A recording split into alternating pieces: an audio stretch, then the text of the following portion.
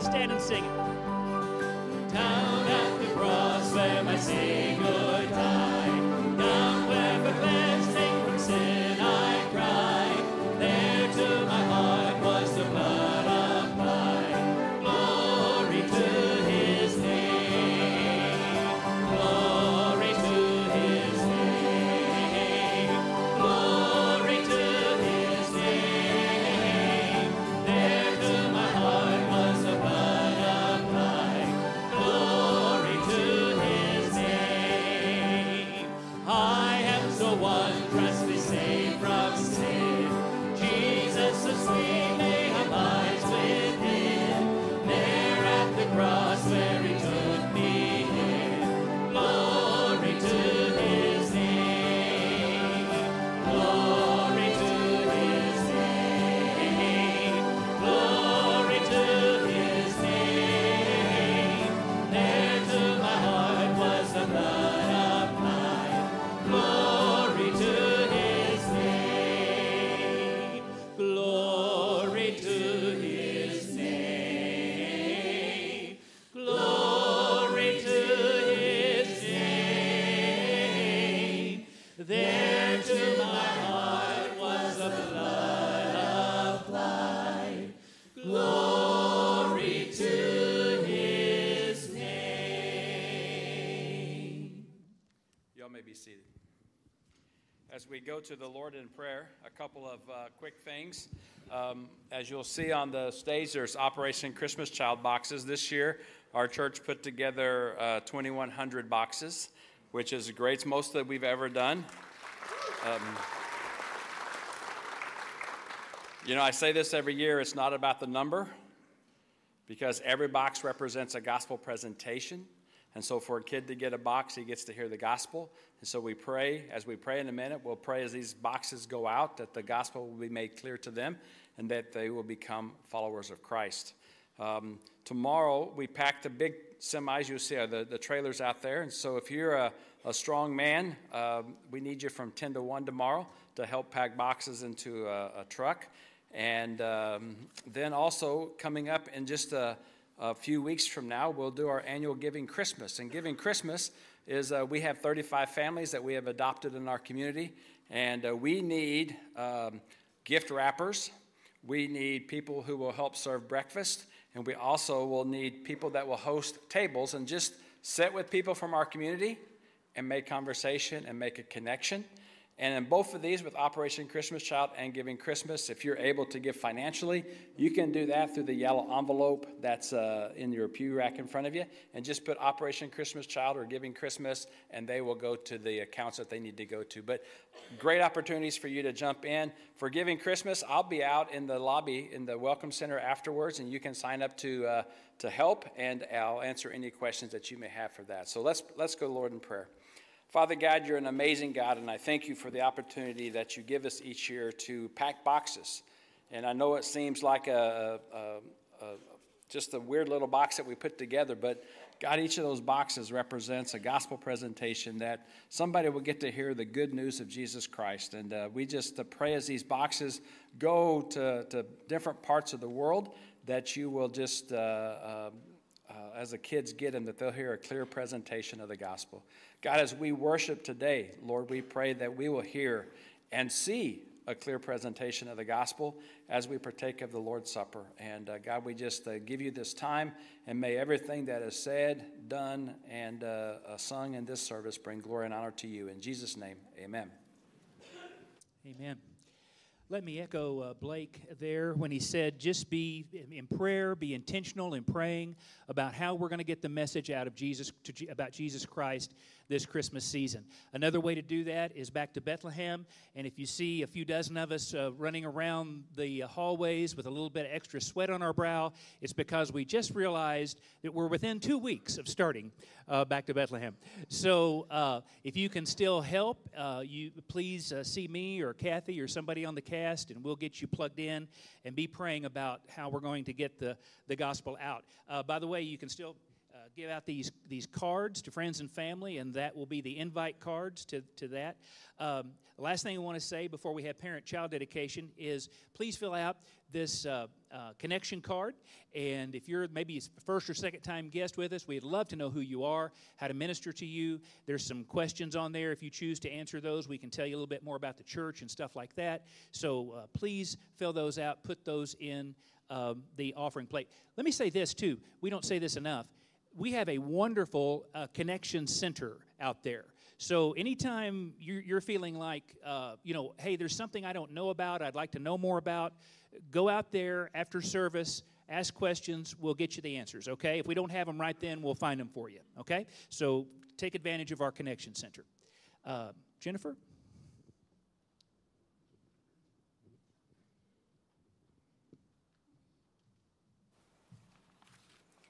Good morning.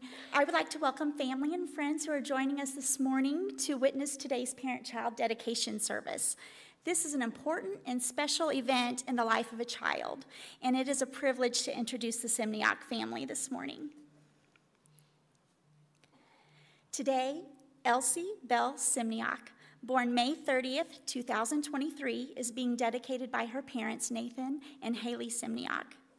Brother Phillip is presenting Elsie's family with a certificate of dedication and a Bible to serve as a reminder of the covenant that they will be entering into today.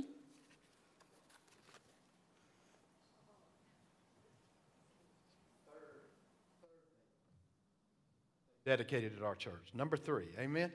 Ask them about number 4, 5, and 6, and they didn't respond.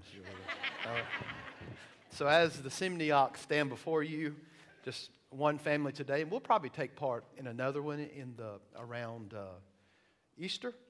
But just a reminder today of a couple of things for our church family as we participate in a child dedication. It's the privilege of the church to encourage and assist parents in the proper training and development of their children. Therefore, it's appropriate for home and church to unite in a service of dedication. We're first here to give thanks to our God for the creation and birth of this little precious girl. Amen. In the second place, we're to make a solemn promise as parents and as a church that we will endeavor to provide guidance for these children in instruction, discipline, salvation, experience, growth in the Lord. And in the third place, we pray that for the Lord God to bless this child in the presence of His Spirit, remembering that the Lord Jesus Christ took children and blessed them. Listen to the Bible. Behold, children are a gift of the Lord. The fruit of the womb is a reward. Like arrows in the hand of a warrior, so are the children of one's youth. How blessed is the man whose quiver is full of them.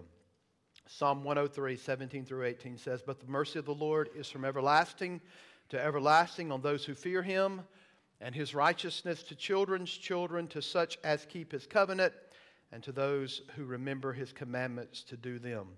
So to the parents, I say, in presenting your child to the Lord, do you promise in dependence on God's grace to teach your daughter the truths of the Christian faith, to set a Christian example for her, to bring her up in the instruction and discipline of the Lord, and to encourage her to accept Christ as Savior under the guidance of the Holy Spirit?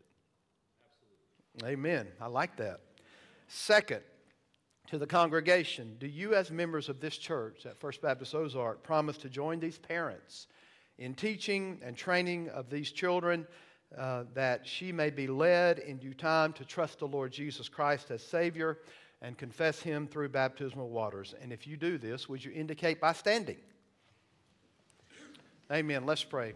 Great God, we worship You, and we know that children are a heritage unto the Lord. They're precious in Your sight. Lord, they're gifts from You. God, help us as a church and as parents to raise them in the nurture and admonition of the Lord, and let us value the sanctity of life, Lord, that You've blessed us with, made in Your image, Lord God. And we just praise You for the Simniaks. We pray for just a blessing on their lives, and we stand with them as a church family. In Jesus' name we pray. Amen.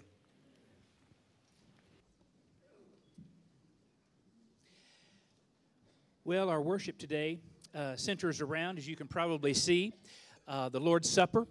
And so as a believer, when you think of the Lord's Supper, I have to think the first thing you think of is, I am so thankful. And that's one of the reasons we're doing it this day on the eve of Thanksgiving week, because these two thoughts go together so well. So let's sing these wonderful songs of Thanksgiving today.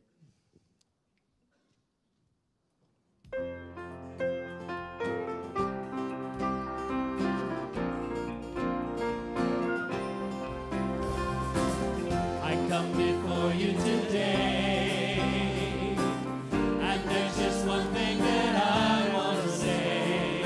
Thank you, Lord. Thank you, Lord, for all you've given to me, for all the blessings that I cannot see. Thank you, Lord. Thank you, Lord. With a grateful heart, with a song of praise, with an outstretched arm, I will bless your name. Thank you, Lord. I just want to thank you, Lord. Thank you, Lord. I just want to thank you, Lord. Thank you, Lord.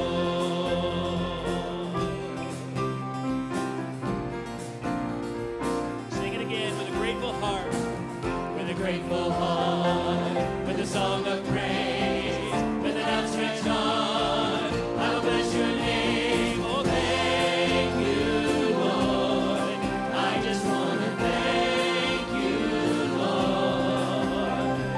Thank you, Lord. I just want to thank you, Lord. Thank you, Lord.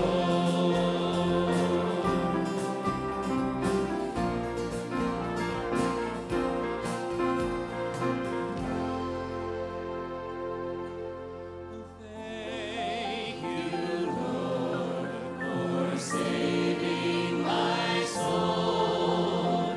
Thank you, Lord, for making me whole.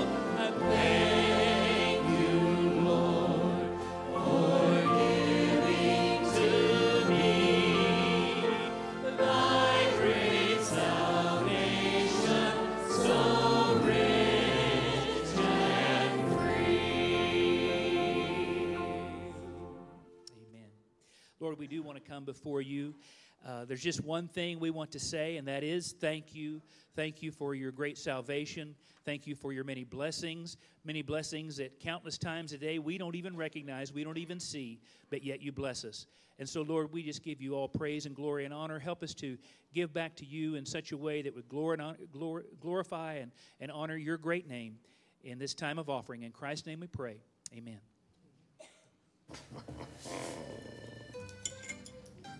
Uncle Jeff, have you seen the last piece of pumpkin pie? What did it look like? Come on, you're like 50 years old. You should know how pie looks. Jeff, 50? Oh, come on. Can you even count to 50? Uncle Jeff, I got some questions for you.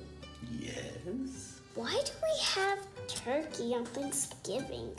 Because when cooked properly, every 4 or 5 years, it's delicious. Okay, so then why would we have green bean casserole then? Touche.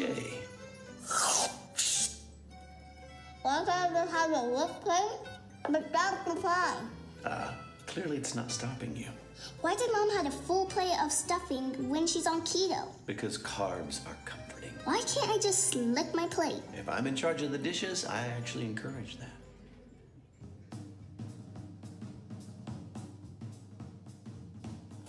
Why are there no unicorns in the Bible?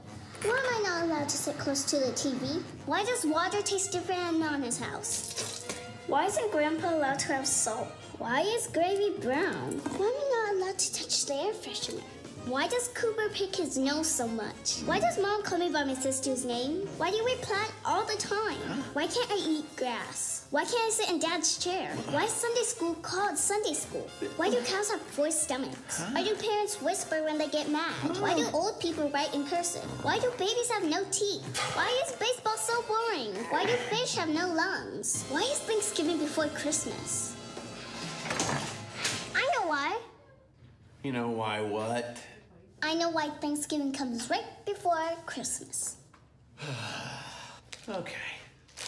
Tell me, why does Thanksgiving come right before Christmas? Because it reminds us to be thankful that God sent us Jesus.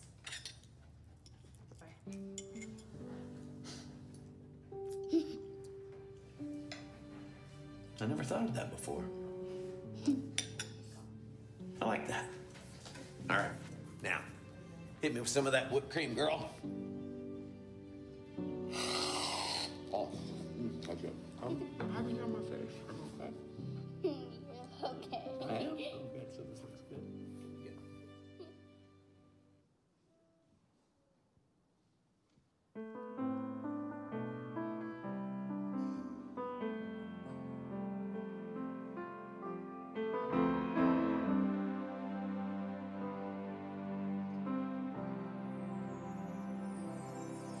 For the road that leads from darkness into light, for the hope that rescues us from endless night,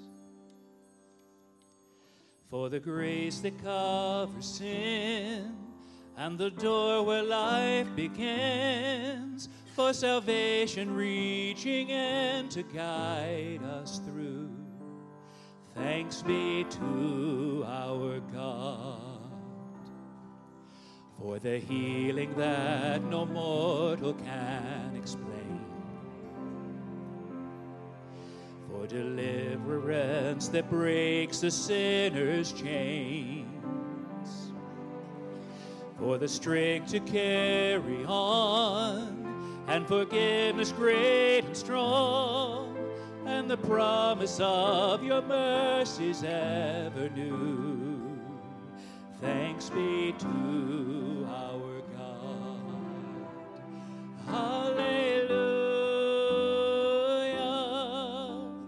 Everlasting songs will rise for all you've done. Hallelujah.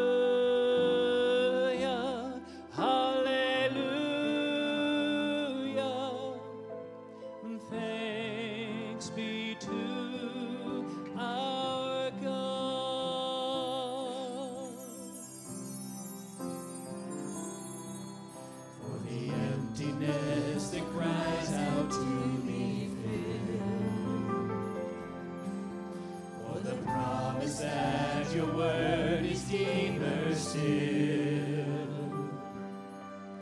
for the longing and the need to have more of you and me, because nothing satisfies the way you do. Thanks be to our God. Hallelujah.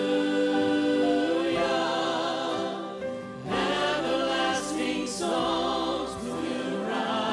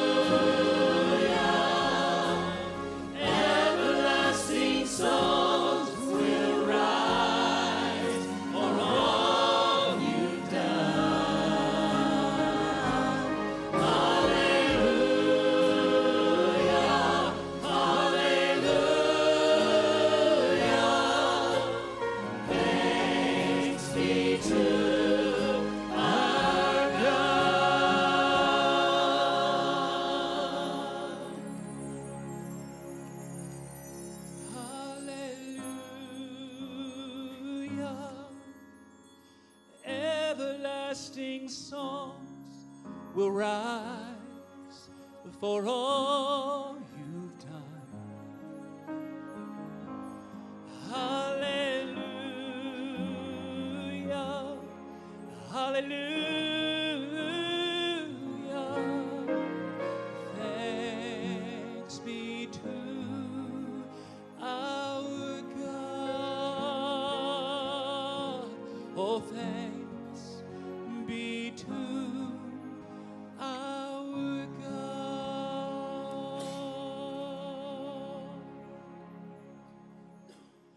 Hallelujah. Everlasting songs will rise for all you've done. Hallelujah, hallelujah. Thanks be to our God.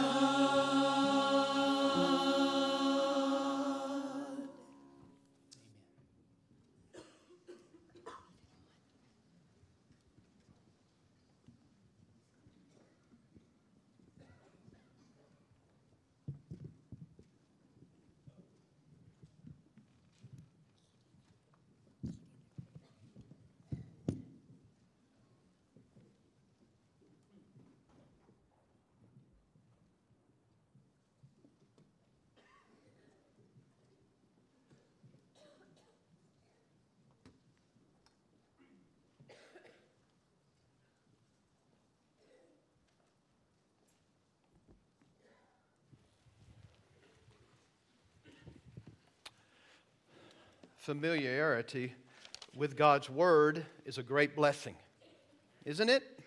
To know where to find a passage, to be able to recall it into your mind, to know biblical truths can be a blessing. Yet familiarity can also be a great curse, because we get so familiar with glorious things that we begin to forget how beautiful they actually are, and we can tend to miss the great depths of what God is trying to say to us. And so I think familiarity with the Lord's Supper and what the Bible teaches about the Passover and the Lord's Supper, we can get numb to it, because we as a church participate in the Lord's Supper once a month, and we are following our Lord's command that to do this in remembrance of Him. We're never commanded in the Word to remember His birth. We're never commanded in the Word of God to remember a miracle that He performed. You are told in the Word of God to remember the cross, to remember what He did, and why it's so important for us to do so is captured in the Lord's Supper. So there's beauty and there is a depth here that we should all stop and ponder. So I want to show you today, and the goal of it is to allow this to sink into your soul. I want to connect the Passover to the Lord's Supper. We're going to connect the Lord's Supper back to the Passover from which it came. Remember, during the plagues upon Egypt, God defeated the supposed gods of Egypt by sending plague after plague. Y'all remember this? We do answers in Genesis, so you've studied this, and you have the plagues that are mediated out on the Egyptians because they would not listen to the voice of the prophet. They would not listen to God. And one after one, they came. By sending the plagues, the Lord God showed that He has power over all creation. Finally, God sent forth the deadliest plague of all, which was the death of the firstborn. The death of the firstborn. So God said to Moses, are you ready? Chapter 12 of the book of Exodus, beginning in verse 3. Chapter 12, verse 3. Tell all the congregation of Israel that on the 10th day of this month, every man shall take a lamb, according to their fathers' houses, a lamb for a household. If the household is too small for a lamb, then he and his nearest neighbor shall take according to the number of persons, according to what each can eat. You shall make your count for the lamb. Your lamb shall be without blemish, a male, a year old. You may take it from the sheep or from the goats, and you shall keep it until the 14th day of this month, when the whole assembly of the congregation of Israel shall kill their lambs at twilight. Then they shall take some of the blood and put it on the doorposts and the lintel of the houses in which they eat it. They shall eat the flesh that night, roasted on the fire with unleavened bread and bitter herbs. They shall eat it. Do not eat any of it raw or boiled in water, but roasted, its head with its legs and its inner parts. And you shall let none of it remain until the morning. Anything that remains until the morning you shall burn. In this manner you shall eat it, with your belt fastened, your sandals on your feet, and your staff in your hand. And you shall eat it in haste. Here we are. It is the Lord's Passover. For I will pass through the land of Egypt that night, and I will strike all the firstborn in the land of Egypt, both man and beast. And on all the gods of Egypt I will execute judgments. I am the Lord. The blood shall be a sign for you on the houses where you are, and when I see the blood, I will pass over, and no plague will befall you to destroy you when I strike the land of Egypt. This day shall be for you a memorial day, and you shall keep it as a feast to the Lord throughout your generations, as a statute forever. You shall keep it as a feast. Mark chapter 14, verse 22. Matthew, Mark, Luke, and John. Gospels, right? Mark 14, verse 22. No, let's start at verse 12 just to get a running start. Just one verse. Verse 12, chapter 14. And on the first day of the unleavened bread, when they sacrificed the Passover lamb, his disciples said to him, "Where will you have us go and prepare for you to eat the Passover?" Verse 22. And as they were eating, 2 millenniums, for 2,000 years, they've been practicing this particular practice of taking the Lord's, of doing the Passover. And as they were eating, he took bread, and after blessing it, he broke it and gave it to them and said, now there's a reinterpretation, "Take, this is my body." And he took a cup. When he had given thanks, he gave it to them and said, they all drank of it, and they all drank of it. And he said to them, "This is my blood of the covenant, which is poured out for many. Truly I say to you, I will not drink again of the fruit of the vine until the day when I drink it in the kingdom of God." So, the interesting thing about the 10th plague is the Israelites were not safe. All 9 plagues before, they were in the comfort of Goshen, and they watched all 9 plagues mediated out on the Egyptians because they would not listen to God and they defied Him. However, when you get to the 10th plague, nobody was safe. What God said, the Egyptians, or what the word God gave to the Israelites of the blood on the doorpost and the lintel, the people of God had to do it too. Right? This was the death of the firstborn. This was the plague. What God did to the Egyptians was no surprise. They defied Him.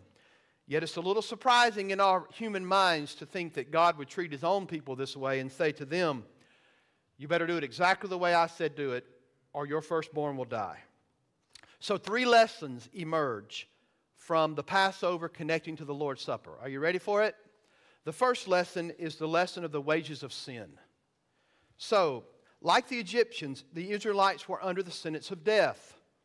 The same night that God brought death and destruction to every home in Egypt, He also visited every Israelite's home. Take note of this.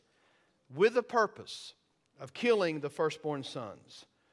The destroyer, as God calls it, claimed the right to slay the very children of Israel. Do you think they were shocked to find that their lives were in danger? The Israelites, again, they watched all the rest of the plagues come out from God and they were safe. And they might have been tempted that they were more righteous than the Egyptians. Indeed, they were wrong. They were not more righteous than the Egyptians. If God would not have provided a means for their salvation, they would have suffered the loss of every single one of their firstborn sons. The Israelites were guilty of sin against God, just like the Egyptians. And in the final plague, God taught them a lesson about their sin and about His salvation. Here's just a couple of things to remember because we want to get to the table. They rejected the word of God's prophet. That's why the Israelites were guilty. How many times did God come to them? Hebrews 1? In many ways. In many times, God spoke through the prophets. And when God spoke through Moses, just think about it. As God led them out of Egypt, the people said, Moses, we'd have been better off to stay in Egypt. Why did you lead us? Why did you leave? Why did you lead us out into this position that we're in? And they complained against the Lord's prophet. You've made us a stench, they said to Pharaoh and his officials, and they're going to put the sword to us, and they're going to kill us. Exodus 5:21. So neither the Egyptians nor the Israelites would listen and heed to the word of God. So the Israelites were guilty because they rejected the word of God. Second, they were guilty from idolatry. Now it doesn't say that the Israelites were in idolatry in Exodus, but it does say it in Joshua 24:14. It says, Joshua says, throw away the gods your forefathers worshiped beyond the river in Egypt. When was that? When they were in captivity in Egypt. They began to worship false gods. And guess what? They liked it. And for that sin alone, God would have been totally justified in plaguing them. Right? And thirdly, they were sinners by nature. They were sinners by nature. Apart from any particular sin that the Israelites would have ever committed, God's people are sinners by nature. Their humanity meant that they participated in the guilt of Adam's race. And you are too. Guilty. So the Bible says that all, say it, have sinned and fall short. Y'all know Romans 3:23. Y'all with me?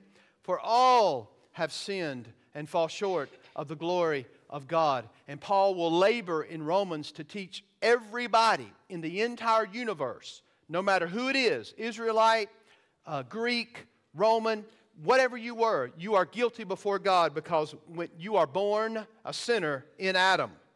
The reason the avenging angel visited the Israelites was because, like the Egyptians, they were sinners. And a sin is a capital offense against a holy God. So the proper penalty for sin is death. The wages of sin is death. The wages of sin is death.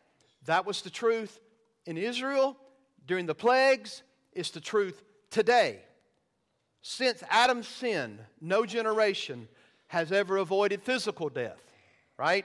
Going down to the grave, but also spiritual death. To be without Christ is to be dead in your trespasses and sins. So the 10th plague was a sign of God's judgment on all humanity. If all sinned, then that obviously includes us today. We will never see our need for salvation until we accept that we are guilty. We are as guilty as everyone else before God. Lesson 1, the wages of sin is death. Number 2, there's a lesson concerning the Lamb of God.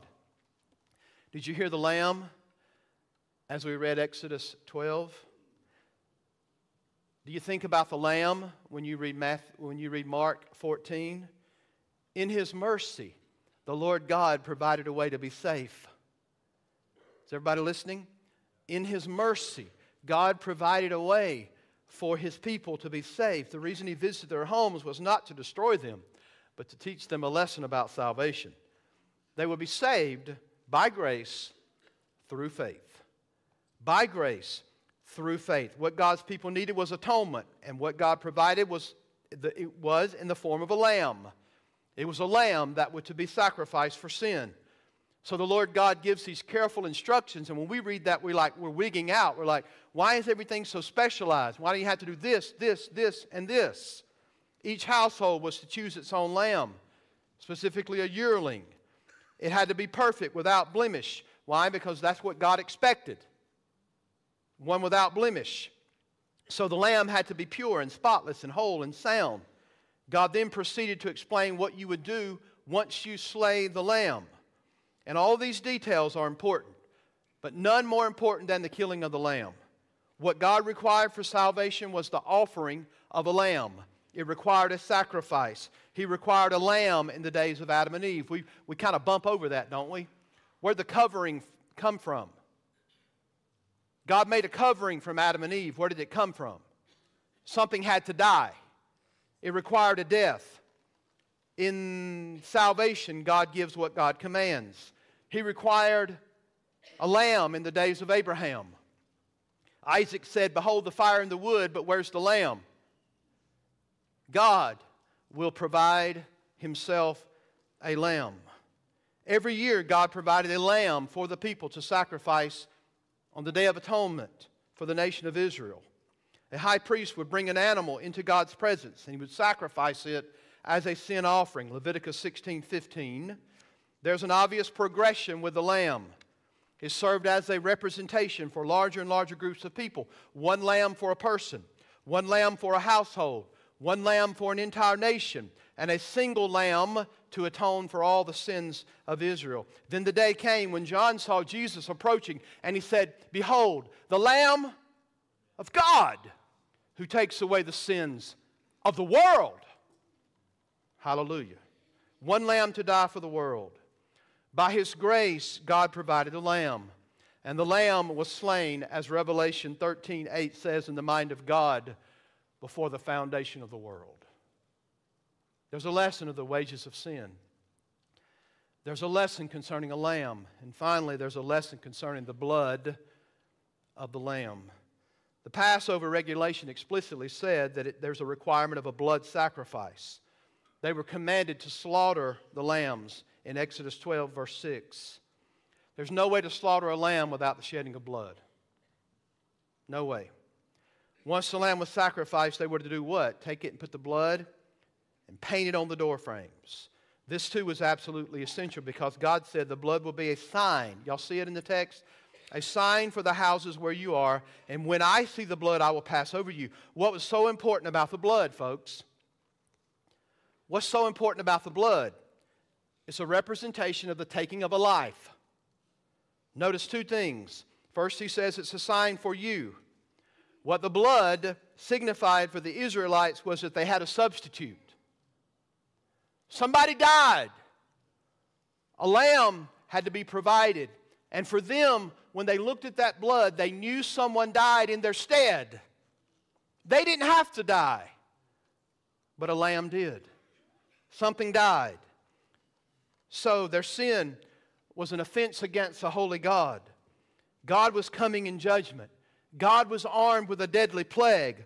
But when they looked up and saw the blood on the door, they knew their sins were covered. I don't know what you would have thought about, but I'd have been real happy. I'd have been praising God with fear, trepidation, that I'm sitting in my home and a death angel is coming to destroy the firstborn. But when I look at those doorposts and see blood, I know I'm safe. And that's what they did. They knew it. It was a sign for them. It was expiation. I know that's a big theological word, but it means a covering. When they saw the blood, my guilt has been expiated. It's covered up because the blood has been applied to the doorpost. It covered their guilt. The lamb served as their substitute. And by the way, the family would have fully identified with this little lamb. Just think about you kids growing up in a home and you played with that lamb for 4 days. And then it was killed. That happened every year. The lamb was in the home for 4 days. And they fed it, they cared for it, they played with it, and then it was slaughtered by the head of the household. Why'd you do that, Dad? The lamb is your substitute. The lamb is taking your place. It's your substitute. The firstborn did not have to die because the lamb died in its stead all over the land of Israel. Imagine on that night the wailing and the crying of the Egyptians who lost their firstborn. but the children of Israel were saved by the blood of the Lamb. They were under the blessing. It was a sign to them. But don't miss this. It was also a sign to God. It was a sign to them. It was a sign to God. When the Lord looked at the blood, He in effect said, a sacrifice has been made. The penalty has been executed. The blood was the propitiation that turned the wrath of God away in the death angel so that they were spared. The doorpost put blood between a holy God and sinful people. Look at me. Are y'all listening?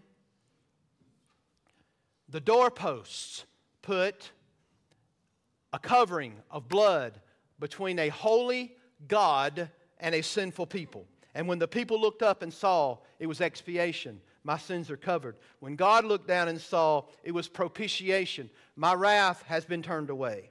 So over the centuries, this sacrifice was repeated for millions of times. King Josiah tells us in 2 Chronicles 35 that there were 37,000 sheep that were slaughtered. Just think for a moment. Imagine all those sheep and all that blood.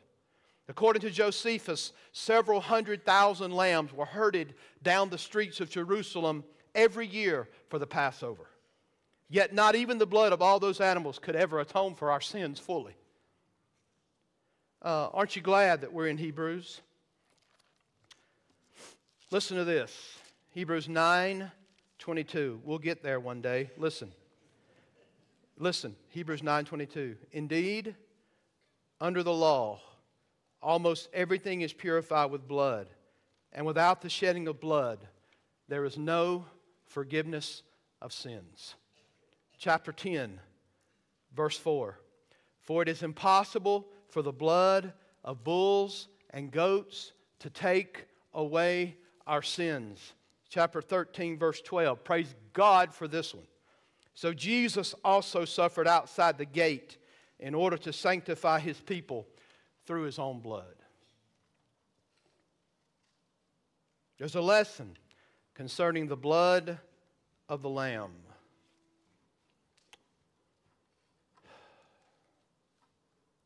There are people who get squeamish about blood. Don't you understand that you're not saved without the shedding of blood? I don't want to hear all that blood talk. Jesus, Lord, yeah. God, yeah. Friend, yeah. Teacher, yes. Good example. But dying in my place and shedding His blood, that makes me squeamish. Understand, the emphasis is upon who was sacrificed. The emphasis is upon the blood that was shed. It was infinitely precious blood. 1 Peter chapter 1. Consider this. We dwell beneath the blood mark of Christ. That's where your salvation is. The fact that He actually shed His blood to save you. The New Testament says we have now been justified by His blood through the forgiveness of sins.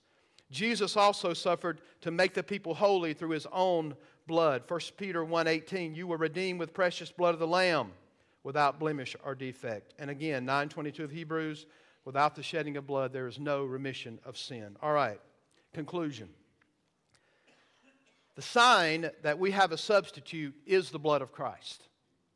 Remember, all those lambs and all those goats sacrificed for millennia could not remove sin permanently. It was only temporary. And it all pointed to another sacrifice, a greater sacrifice. When we look at the cross, we see the payment of sin has been made. Please think of this. And what does God see when He looks at the cross? When we look at the cross, the blood has been applied. When He sees the blood-stained cross of His very own Son, His wrath against our sin and our person is turned away.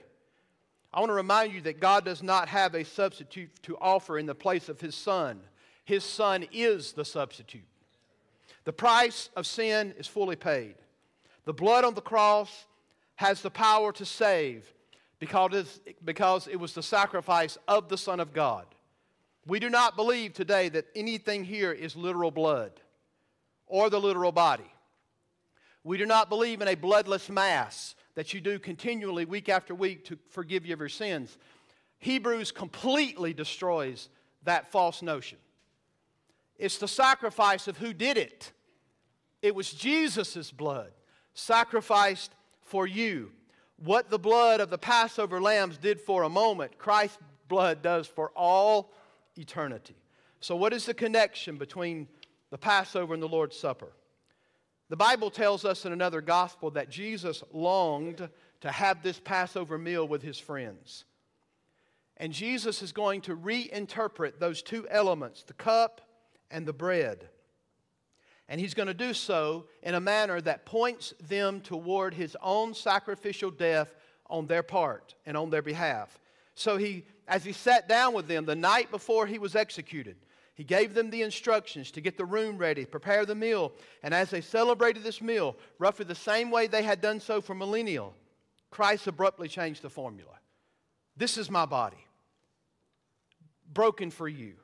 This is my blood, shed for the remission of sins, as he lifted up the cup. Now, instead of the blood of a lamb or a goat, his blood would be shed for them. In the Old Testament, the grace was that God provided a lamb to substitute for the people. That was the grace.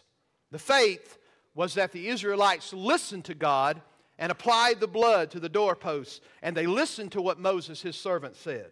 They trusted in the blood.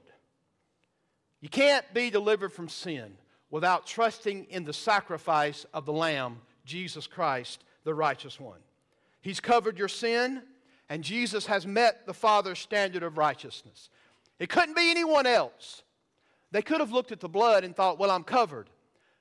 But if it was the blood of anyone else other than the perfect Son of God, there was no covering. They could have thought, maybe God is going to be propitiated toward me and remove his wrath. That would never happen unless it was the perfect, righteous, spotless Lamb of God who indeed took your place. That's why there's no salvation apart from the Son. There's no salvation apart from the Lamb of God. Jesus said it, I'm the way, the truth, and the life, and no man will come to the Father except through me. This was the time, Passover, when Jesus instituted the Lord's Supper. Hear this. As every father in Israel was preparing a lamb for each family, on that very night, the Lord Jesus Christ is reinterpreting the cup and the bread. The high priest was readying the sacrifice in the temple, but the real high priest was getting ready to go to the cross on behalf of his people. And there was Jesus, our Passover lamb, dying in our place for the sins of his people. Hallelujah. There are two words that pop out from this particular text. One is the blessing. Eulogeo is the word, a eulogy. Jesus blesses, right? Gives it to his disciples, and then he does what? Gives thanks. You know what word that is? Eucharist. He's giving thanks, and that's why we call it this. But here's the deal, folks. Something about to blow up? Did y'all hear that like me? Maybe that's the crescendo of what I'm about to say to you. But listen to me. Now is the time to give thanks. When you partake of the Lord's Supper, that's why Jesus said, do this in remembrance of me, because you're remembering the cross. You are remembering that a substitute has been made. You're remembering that God gave grace in the Lamb of God. He gave you a substitute so that you didn't have to die in your sins. Look, folks, if you're here today and you're lost, if you've never trusted Christ, you will die in your sins. You will die in your sins. Judgment, the same judgment that came to those in Egypt, will come to all those who die without the covering of the Lamb and without the propitiation of God's wrath being turned away. You will die in your sins. The grace in the Old Testament was that God provided a lamb. The faith was that they listened and made the covering.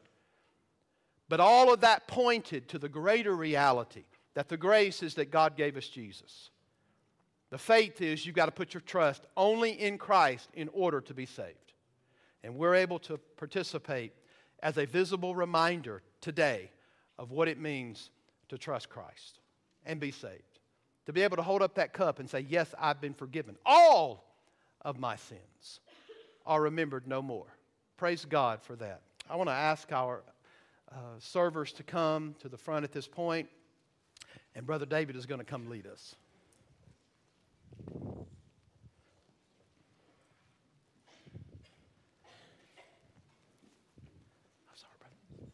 So as we partake of the Lord's Supper today, there'll be time to meditate as the orchestra plays on some great old hymns that remind us of Jesus' sacrifice. There'll be times to respond where we'll rise and sing about the broken body, about the shed blood.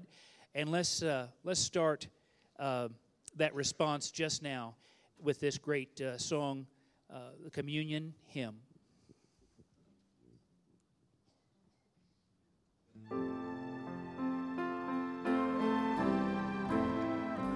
You stand with me.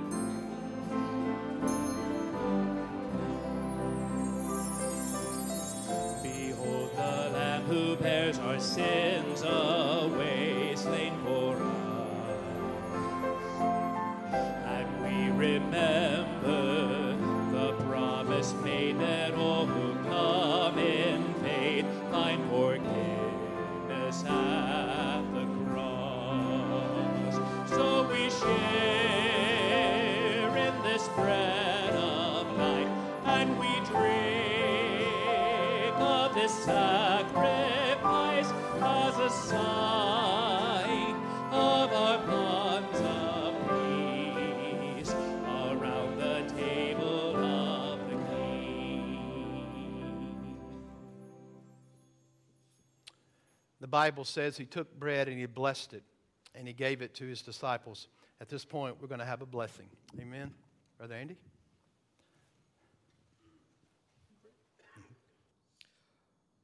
Heavenly Father, Lord, we know that in the ancient times, Lord, there was a covenant that was made, and that was a cutting of the covenant, Lord, where animals had to be cut and killed, Lord, for eternal promises to be made. We see that all through the Old Testament as we read in Genesis and even in the garden, even before Abraham, Lord, there was a covenant that was made. Today we learned that the Passover lamb, Lord, was a covenant that was cut, and they responded in faith. And all the Old Testament Day of Atonements, Lord, continually, animal sacrifices and the covenant that was made. But it was simply a temporary covering, Lord, and they knew it. They left with still the guilt in their conscience of sin and the punishment that they were under till they came back the next year. Oh, but Father, you through Jesus Christ on that night when he stood and held the bread, said, "This is my body of the new covenant." It was final, it was permanent, it was eternal, it was the end, Lord. And so we stand here today and we proclaim to ourselves, as the witness, as your Holy Spirit witnesses with our spirit, we proclaim to each other the unity of our faith in the Lamb of God, and we proclaim to you, Lord, as we stand before you in remembrance of the body that was broken, the covenant that was made, the covenant to end all covenants. We stand sealed for eternity based on that covenant, Lord. It's with humble gratitude that we take it and we remembered, and it's with a thankful heart that gives praise to you and honor to you and glory to you in your name, Jesus. And in his name we pray. Amen.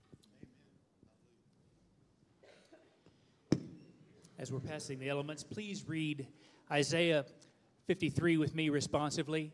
Who has believed what he has heard from us? And to whom has the arm of the Lord been revealed? For he grew up before him like a young plant and like a root out of dry ground.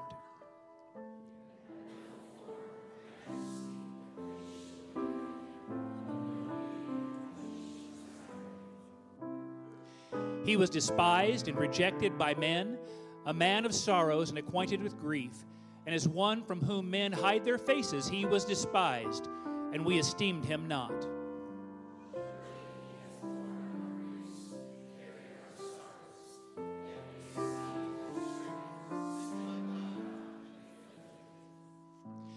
But he was pierced for our transgressions. He was crushed for our iniquities. Upon him was a chastisement that brought us peace, and with his wounds we are healed.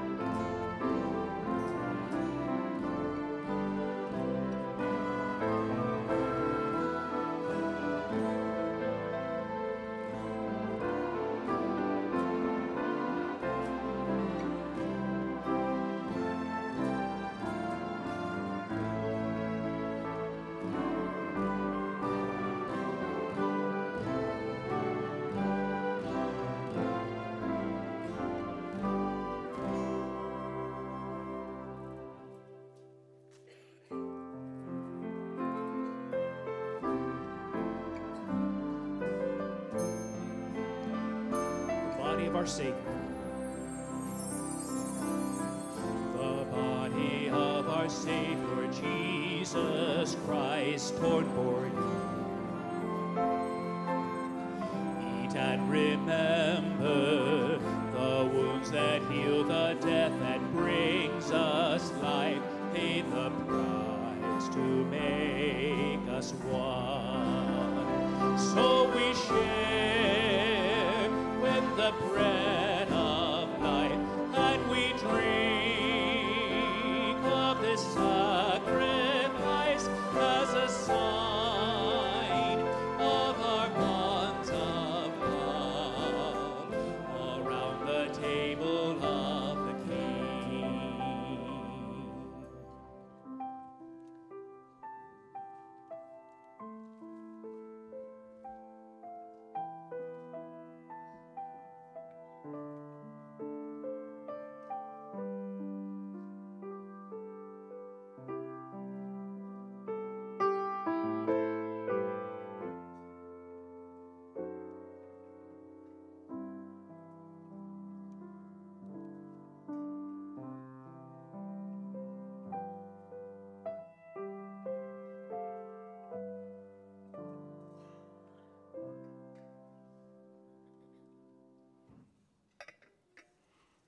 As you hold this bread, it's a reminder that his body was broken for you.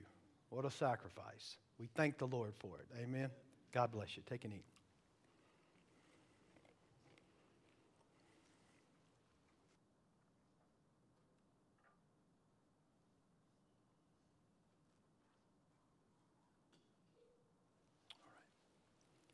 The Bible says that the Lord God also took the cup and blessed it, told him, "This is my blood shed for you." It's the new covenant in his blood. Let's pray. Father, we're so grateful for the sovereignty that you show us, Lord, and having a plan before the foundation of the world, Lord, to bring salvation to mankind. Father, I ask that you help us never to lose the wonder and the amazement that you came in human flesh, lived a life, Lord, of perfection, and then shed your blood for us on that cross, Lord. We just heard this morning again, without the shedding of blood, there is no remission of sins. And Lord, that verse in Hebrews just wants me to shout that when you had purged our sins, you sat down. It is finished, and we so thank you for that. We thank you for what I heard Brother Miller call the great transaction, Lord, where you took our sin upon yourself and was punished for it, and you gave us your righteousness. Oh, Father, what a merciful and gracious thing. Help us never again to lose that wonder. We ask these things in Jesus' most precious, holy name. Amen.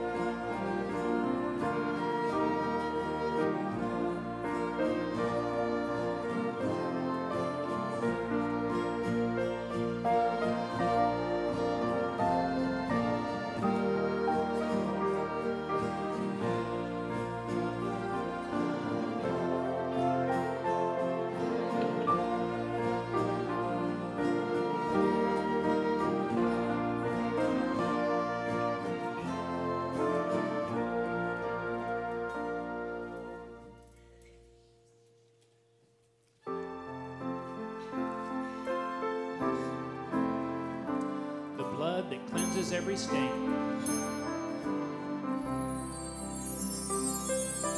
The blood that cleanses every stain of sin shed for you.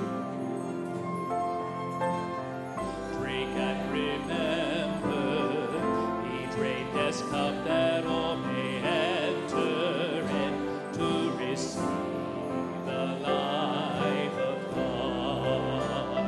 So we share in this bread of life, and we drink of the sacrifice as a sign of our bonds of grace around the table of the King.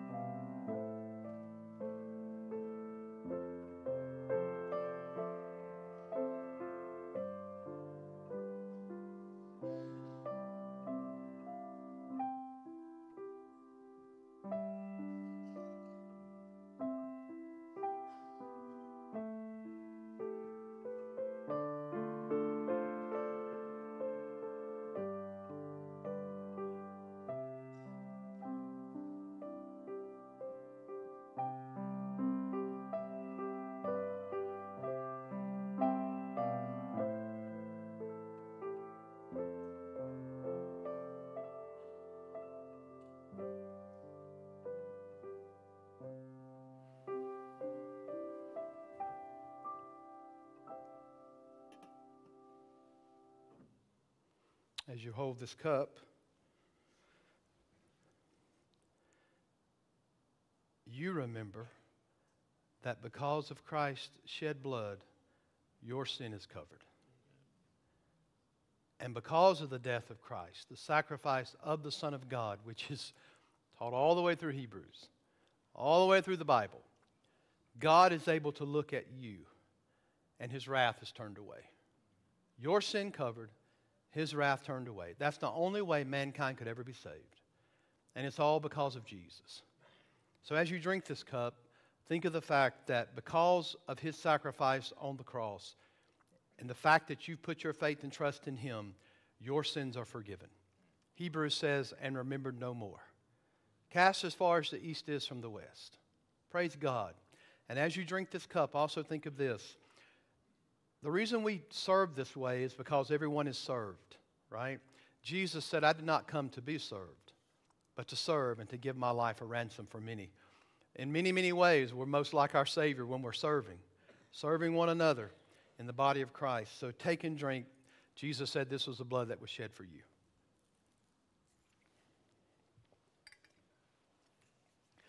We want to conclude our service together in two ways. One, I want to give you an opportunity. If you've never trusted Christ, this is one of the reasons we do the Lord's Supper, is the Bible says it proclaims His death until He returns.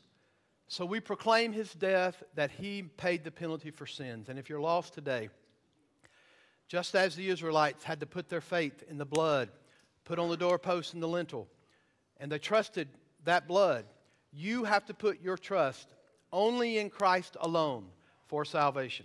So Brother David's going to play. Just remain seated. And if you know the Lord God has spoken to your heart, spoken to the seat of who you are, not that pumping instrument. That's just an organ. We're talking about what makes you who you are, the seat of your personality, your emotions, your affections. If you know the Holy Spirit is drawing you to put your faith and trust in Christ, then do it. Amen? Let's do that. Let's sing. There is a fountain filled with blood drawn from Emmanuel's veins, and sinners plunge beneath that blood, lose all their guilty stain, lose all their guilty stain, lose all their guilty stain, and sinners plunge beneath that blood, lose all their guilty stains. The dying thief rejoiced to see that fountain in his day. And there may I, though vile as he, wash all my sins away, wash all my sins away, wash all my sins away. And there may I, though vile as he, wash all my sins away.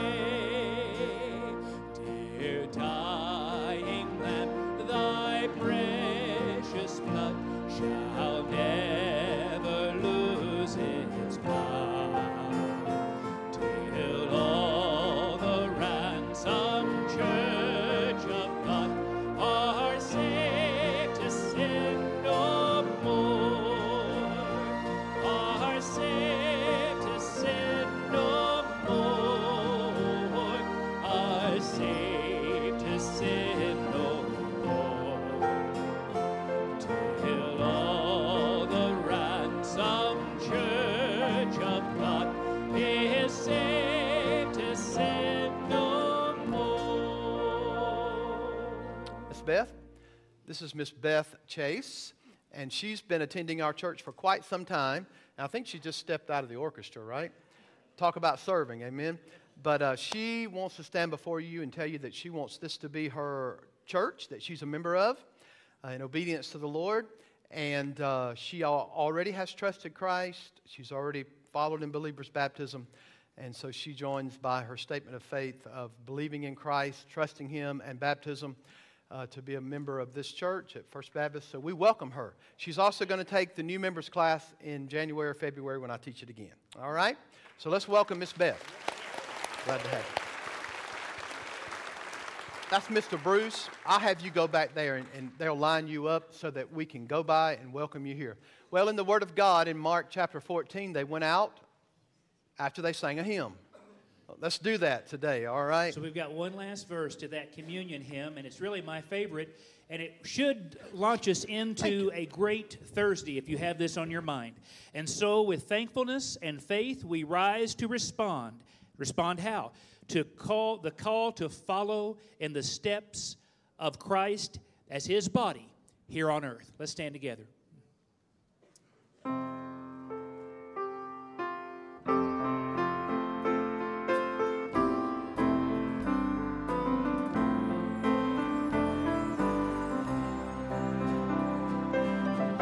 so with faithfulness and faith we rise to respond.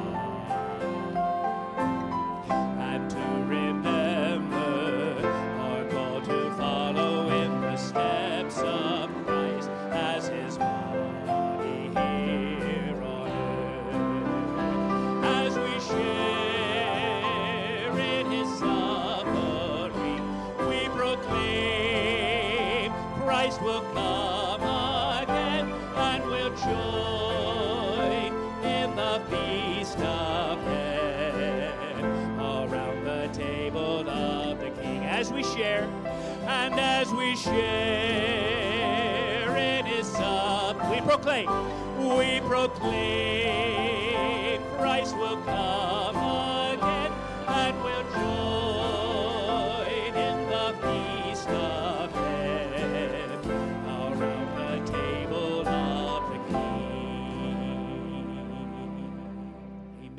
God bless. Come back tonight, and here are 3 remaining elder nominees. God bless you.